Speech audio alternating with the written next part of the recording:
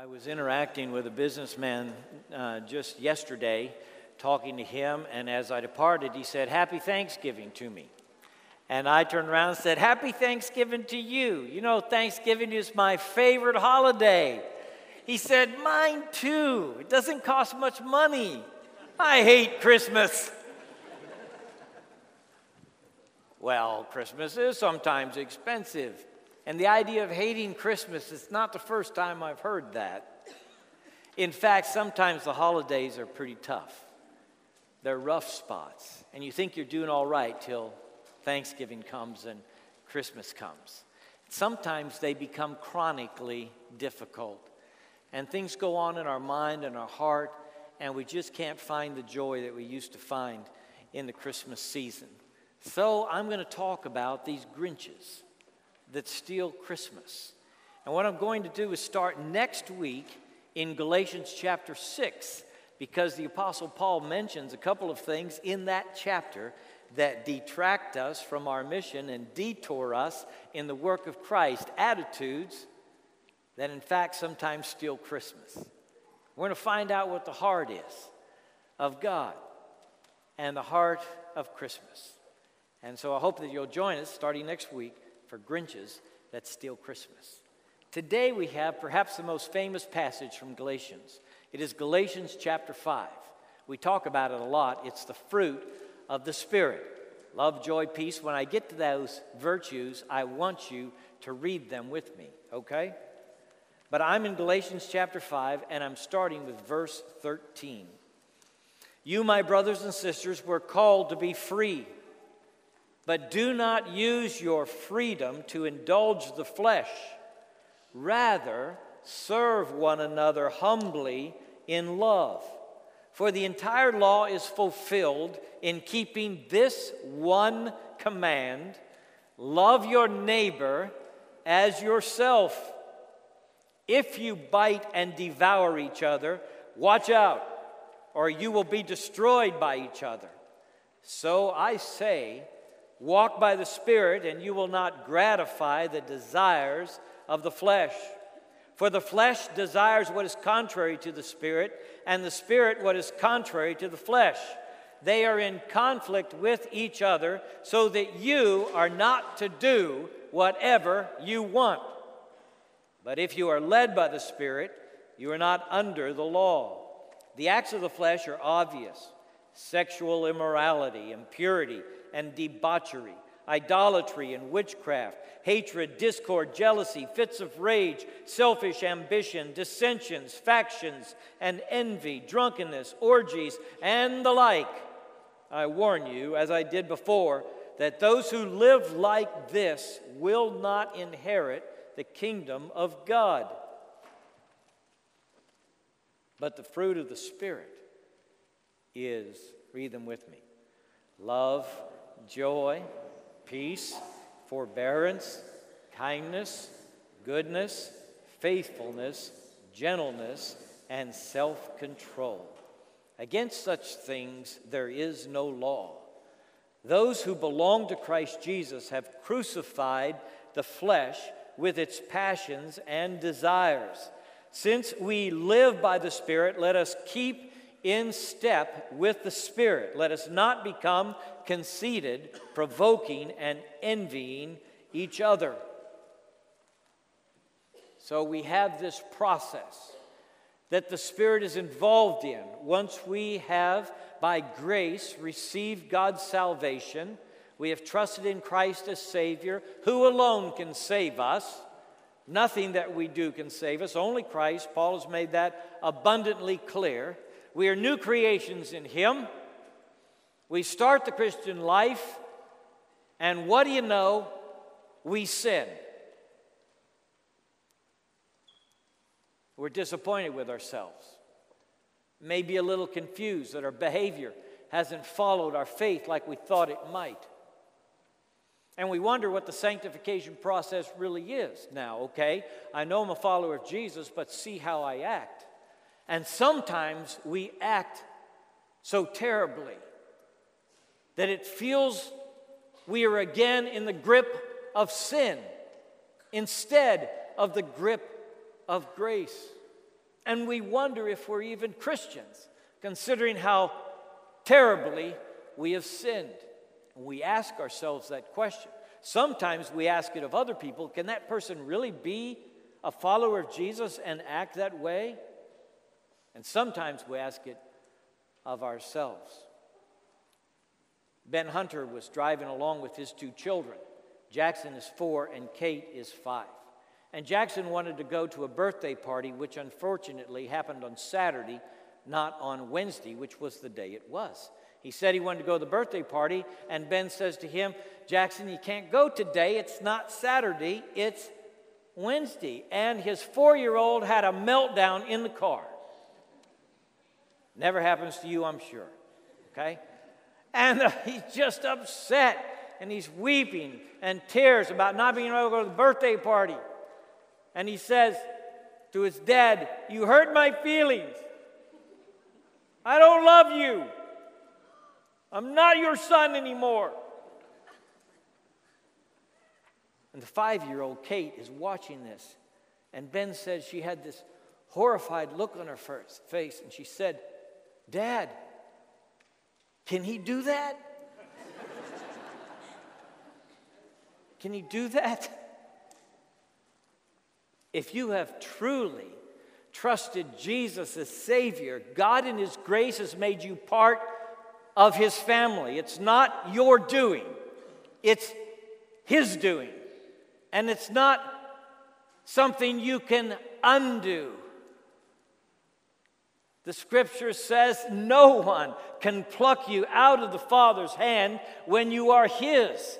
So we hold to the doctrine of salvation by grace through faith because it is a work of God in our heart and we cannot undo it. But sometimes we feel like we have. Sometimes our betrayal is so deep we feel like we have. So in this walk that you are in, which sometimes confuses you, I want to give you and point out to you that you must understand yourself now as a child of God. Understand yourself. You are in a struggle. I can predict that and say that confidently for every believer in this room. You have a struggle going on inside of you. And sometimes it is fierce. And the flesh desires things that are contrary to the Spirit, and the Spirit things that are contrary to the flesh, and you cannot do what you want. You can't just do what you want because your desires get confused. Now, this struggle is universal, and it is unending as long as you are living on this planet. If we could give you a pill when you leave this room and say, take this pill and you will never struggle with the flesh again, we would give you the pill. But no such remedy exists for you. If we could say to you, if you will just have this spiritual experience, you will never again struggle with the flesh. Well, we want you to have the experience, but there is no experience, there is no pill, there is no secret knowledge that I could give you today that will take away the struggle that is endemic to your life in the body. You are going to struggle even when you're as old as me. All right? And you may be thinking, once I'm out of these teen years, man, I won't have to fight the flesh anymore. Not so. Not so. In fact, it's a good warning for everybody who's been in Christ a long time that you cannot relax. That's why the proverb says, let him who thinks he stands take heed lest he fall. Because everybody is susceptible and everybody struggles with these things. Everybody does.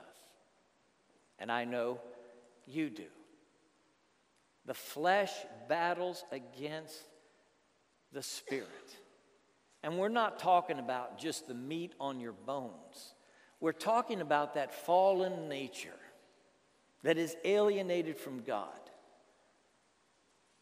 It's inside of us, this struggle. Sometimes we say, the devil made me do it. And we snicker a little bit because we know that's really his desires that he's fulfilling. It came from inside. The devil is a true, personal, active force of evil in the world. and he's actively seeking to trip you up, okay? And the world in which you live is just as fallen as you are. You look at yourself and you think, man, I wish I could get things together. Why am I not more together, you know? I've been seeking to follow Christ, and I wish I'd matured beyond this point, but I'm still a kind of a mess. Well, the world in which we live is a mess too. So you go into a school, you go into a business, you go into a profession, and you discover in that school, business, or profession that there are things that are wrong. There's scars of sin. There's systems that are unjust. And it's just true about the world. So you have the world and the devil and the flesh. Evil desires which abide inside of us. And there's a list here of the works of the flesh. Did you see the list of the works of the flesh? They're obvious. Sexual immorality, impurity and debauchery, idolatry and witchcraft. Maybe you're reading through this list thinking, well, I'm not a witch, you know. I don't have any idols that I know of in my house. And then it gets to hatred, discord, jealousy, fits of rage, selfish ambition, dissensions, factions, envy. And before you get to the end of the list, you realize every soul is tainted with these works of the flesh, including me. And I want to be above the jealousy that rises up in me when I sit down at the Thanksgiving table across from my brother and sister. And maybe they drive a nicer car than me and live in a bigger house than mine. And envy starts raising its ugly head. And I'm resentful that they have these things and I don't so much. And I detect in me these things that are listed here as works of the flesh. Now, he says at the end of this, people who live this way will not inherit the kingdom of God. And for those of you who might be fighting the doctrine of grace, salvation by grace through faith alone, you see that and you think, see, I told you. If you do these things, you got to do these things and not do these other things in order to be saved. You know, you don't inherit the kingdom of God if you do these things. But Paul is not slipping back into suggesting that we are saved by our works, our deeds, our performance, and our behavior. He's already sealed that. He sealed it in every way he knows how in the last 4 chapters. He's made it as clear as he can that salvation is a gift from God and it comes to us by his grace. We receive it in faith. It's not of us, it's of him, okay? He sealed that. However, just like you suspect sometimes, if a person lives in a lifestyle of these things I've just read, if that's who they are and how they are, there ought to be a serious question mark over their own soul. How can I actually live like this all the time in these kind of behaviors and still be a follower of Christ? The question mark doesn't come because the preacher raises it. It's already in your mind. If you live this way, you wonder. See, you can be trapped, you can be ensnared, you can be taken over, you can sin, and you do sin as a believer. There's nobody in here who is sinlessly perfect, all right? God is perfection. One day when you get to heaven, you will be out of the presence of sin. But for now, you struggle like everybody else. John the Apostle says, if we say we have no sin, if somebody were to say that, you know, I've matured to the point where I'm as perfect as God is morally. Well, you're just self-deceived. You're deceiving yourself. The truth is not in you. You can look that up in 1 John 1:8 and 10. He says, present tense, sin is in us. So we have this question. Well, Lord, I mess up. I fall to the same sin over and over again. How can I be yours and behave this way? And the answer is that struggle goes on in every human heart. Now, you're not to just give up, all right? Sometimes the struggle is so fierce you think, I'm just going to give up. I'm going to indulge this flesh, this desire of mine. I'm going to create some theological explanation for why it's okay. Even though it's clear that it's not okay, I'm going to figure out some way of saying it's okay for me to live like this. And so I'm going to put to rest the struggle by just indulging the flesh. That's not the answer. You cannot do that. It won't solve the conflict in your soul anyway. If you're truly a child of God and He's called you by His grace and you start living in this way, you're going to be self-conflicted all the time, because you know in this lifestyle in which you are now living, you are a hypocrite.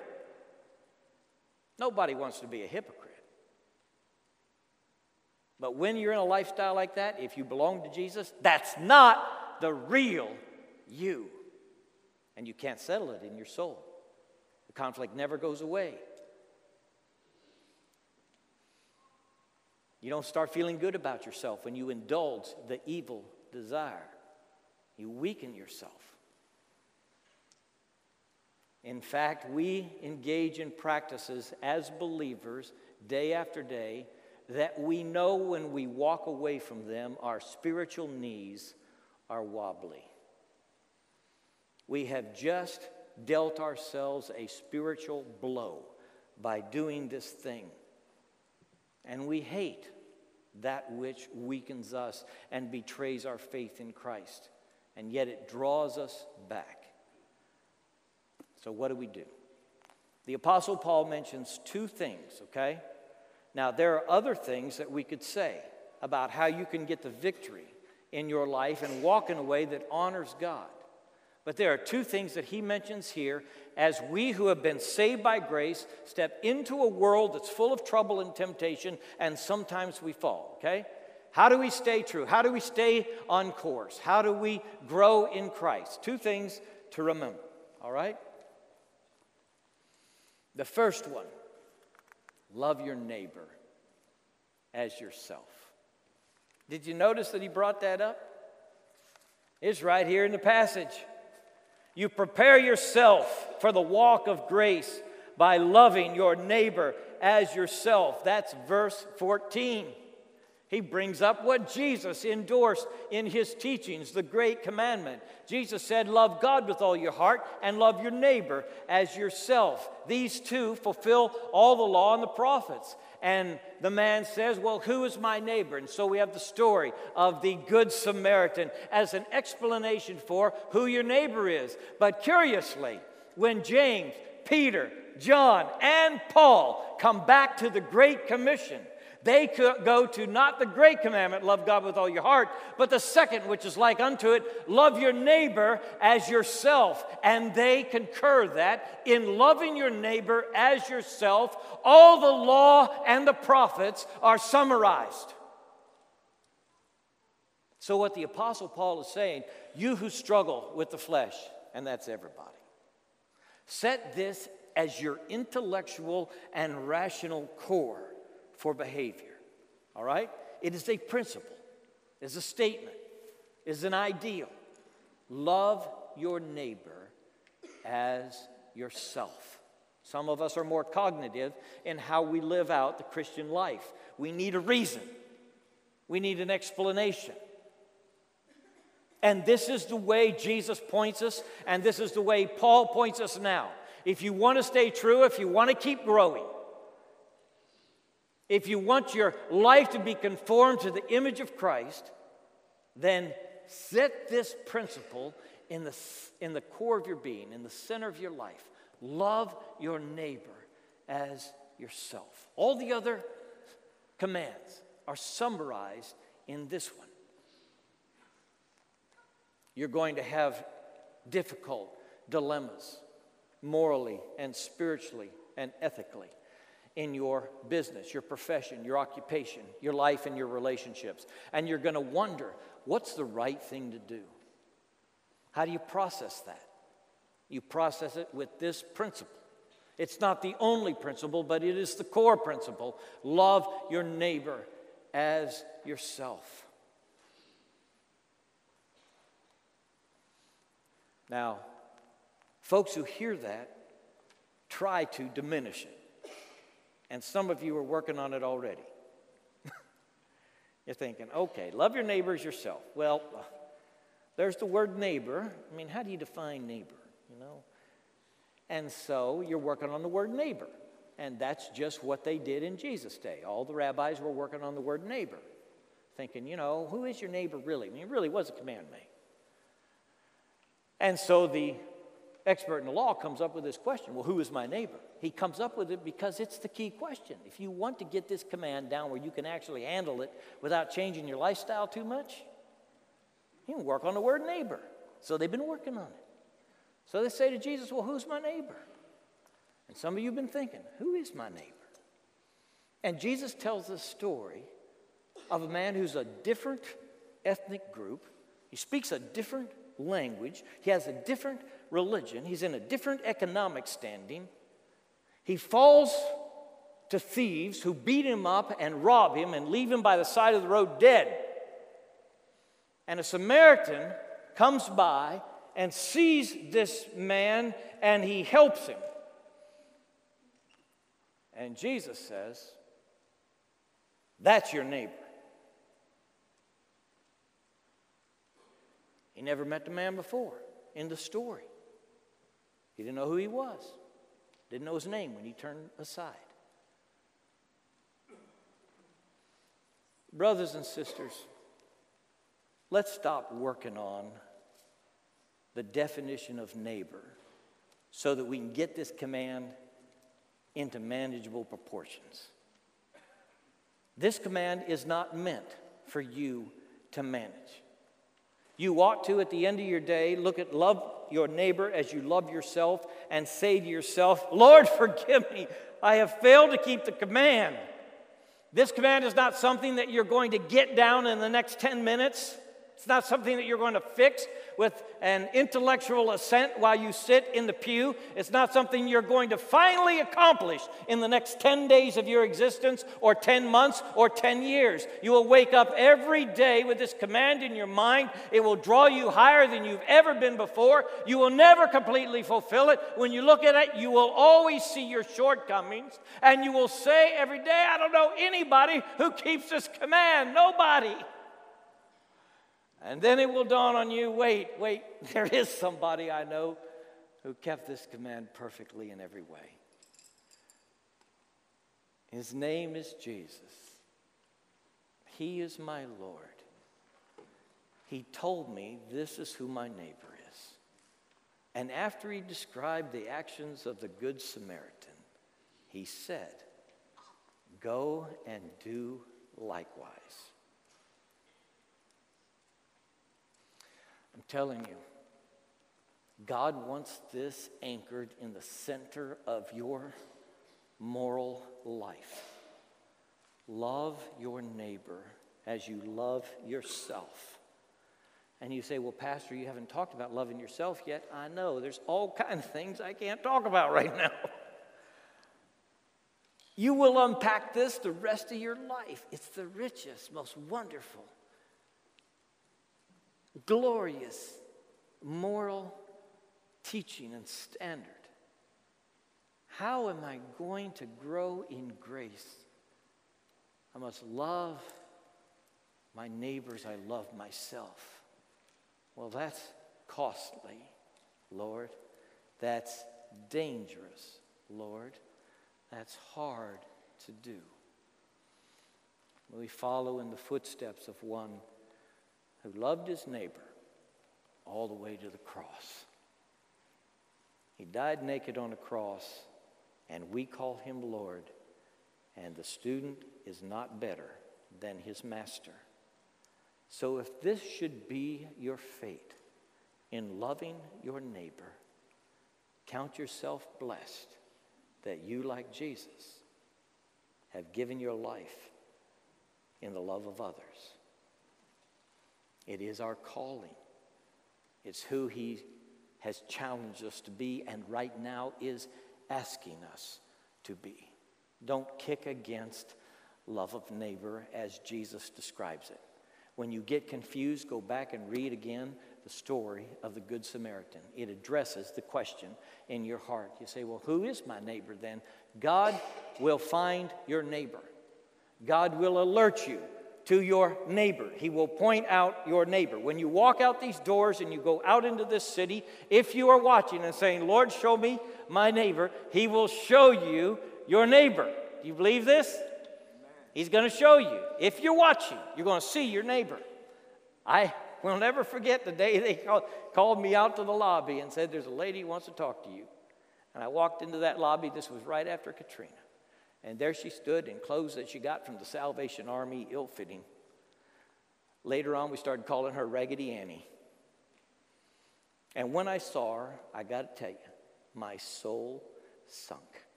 And I thought, oh gosh, again, someone else that has nothing, someone else that's going to have all kind of needs. It's what I thought. To my own shame, here this person is, this lady named Annie, and she's going to have all these needs. It's going to take all kind of time and resources to take care of her. That's what I was thinking. You know, I stopped bringing my wallet to church. Y'all know that? There's no wallet in that pocket. My wife said you come home with a flat wallet every Sunday. So I stopped bringing it.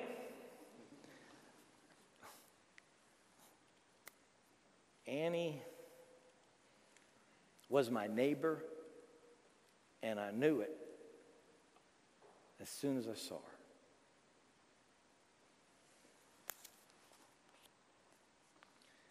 And God used Ann Thompson, former candidate for governor and senator in the state of Louisiana, to help me understand who these people were, hurting and in need, to soften my heart and give me a new perspective on the neighbor that God brings my way. And for all of us who know Annie, how many of you knew her? Okay. And helped her, and it took an army. We left the experience so blessed. She died in an apartment that we rented over here on St. John Bayou. She wasn't alone. She was among friends. If you're feeling down about Christmas and the holiday season in your life in general, I challenge you now. Keep your eyes open for the Annie God's sending your way. You will discover, if you are willing to love her as you love yourself, to try to love her that way, you will discover that Jesus was right. It is more blessed to give than to receive. Amen.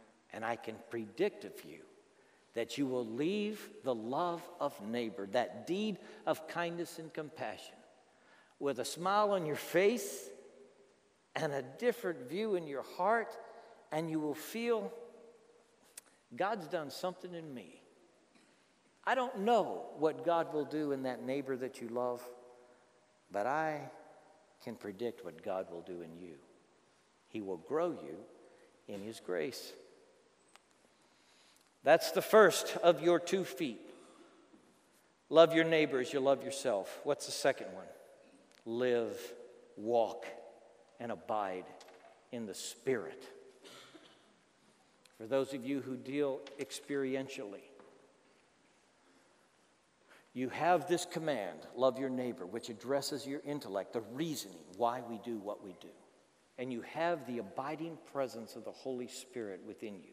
And you must remind yourself day after day of these 2 central truths that are the process of your sanctification. This is how God changes you, with the love of neighbor as a central core, and the abiding Holy Spirit with whom you walk. Now, you're supposed to keep pace with the Spirit. The Spirit can walk faster than you. You realize that, right? When little Graham, who's almost 3, grabs my finger, I slow down so he can walk with me, right? And I tell him, pick up your feet, because he trips too much. So sometimes he'll walk like this. But Graham has an attention span about like this. And we take 2 steps and he says, squirrel. You know the syndrome, right? And he's gone. And he can't really stay in step because he's just too busy doing a lot of other things, okay? So the Holy Spirit, who can walk much faster than you, knows exactly who you are and where you are in your character and your walk with him. And so he's got a pace that is tailored for you. Can you receive this? The Holy Spirit has a pace tailored just for you. And he wants you to walk with him. He's going to lead you day by day.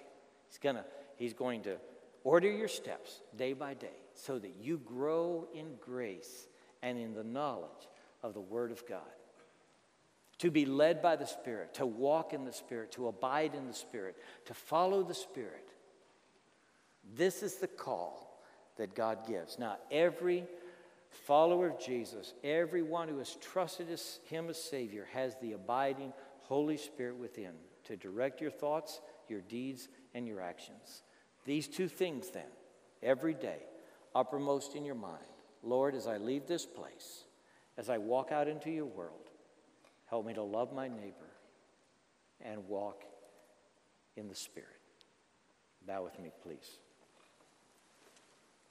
Lord, we pray now that you would impress upon our minds and hearts exactly what each of us need. You know where we are spiritually, every one of us.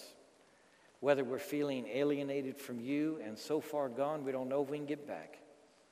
Feeling like the prodigal son, having spent everything and now we're in a foreign country. God, wherever we are, you know and understand. And I pray for that brother or sister who came into this room and is furthest away from where they ought to be.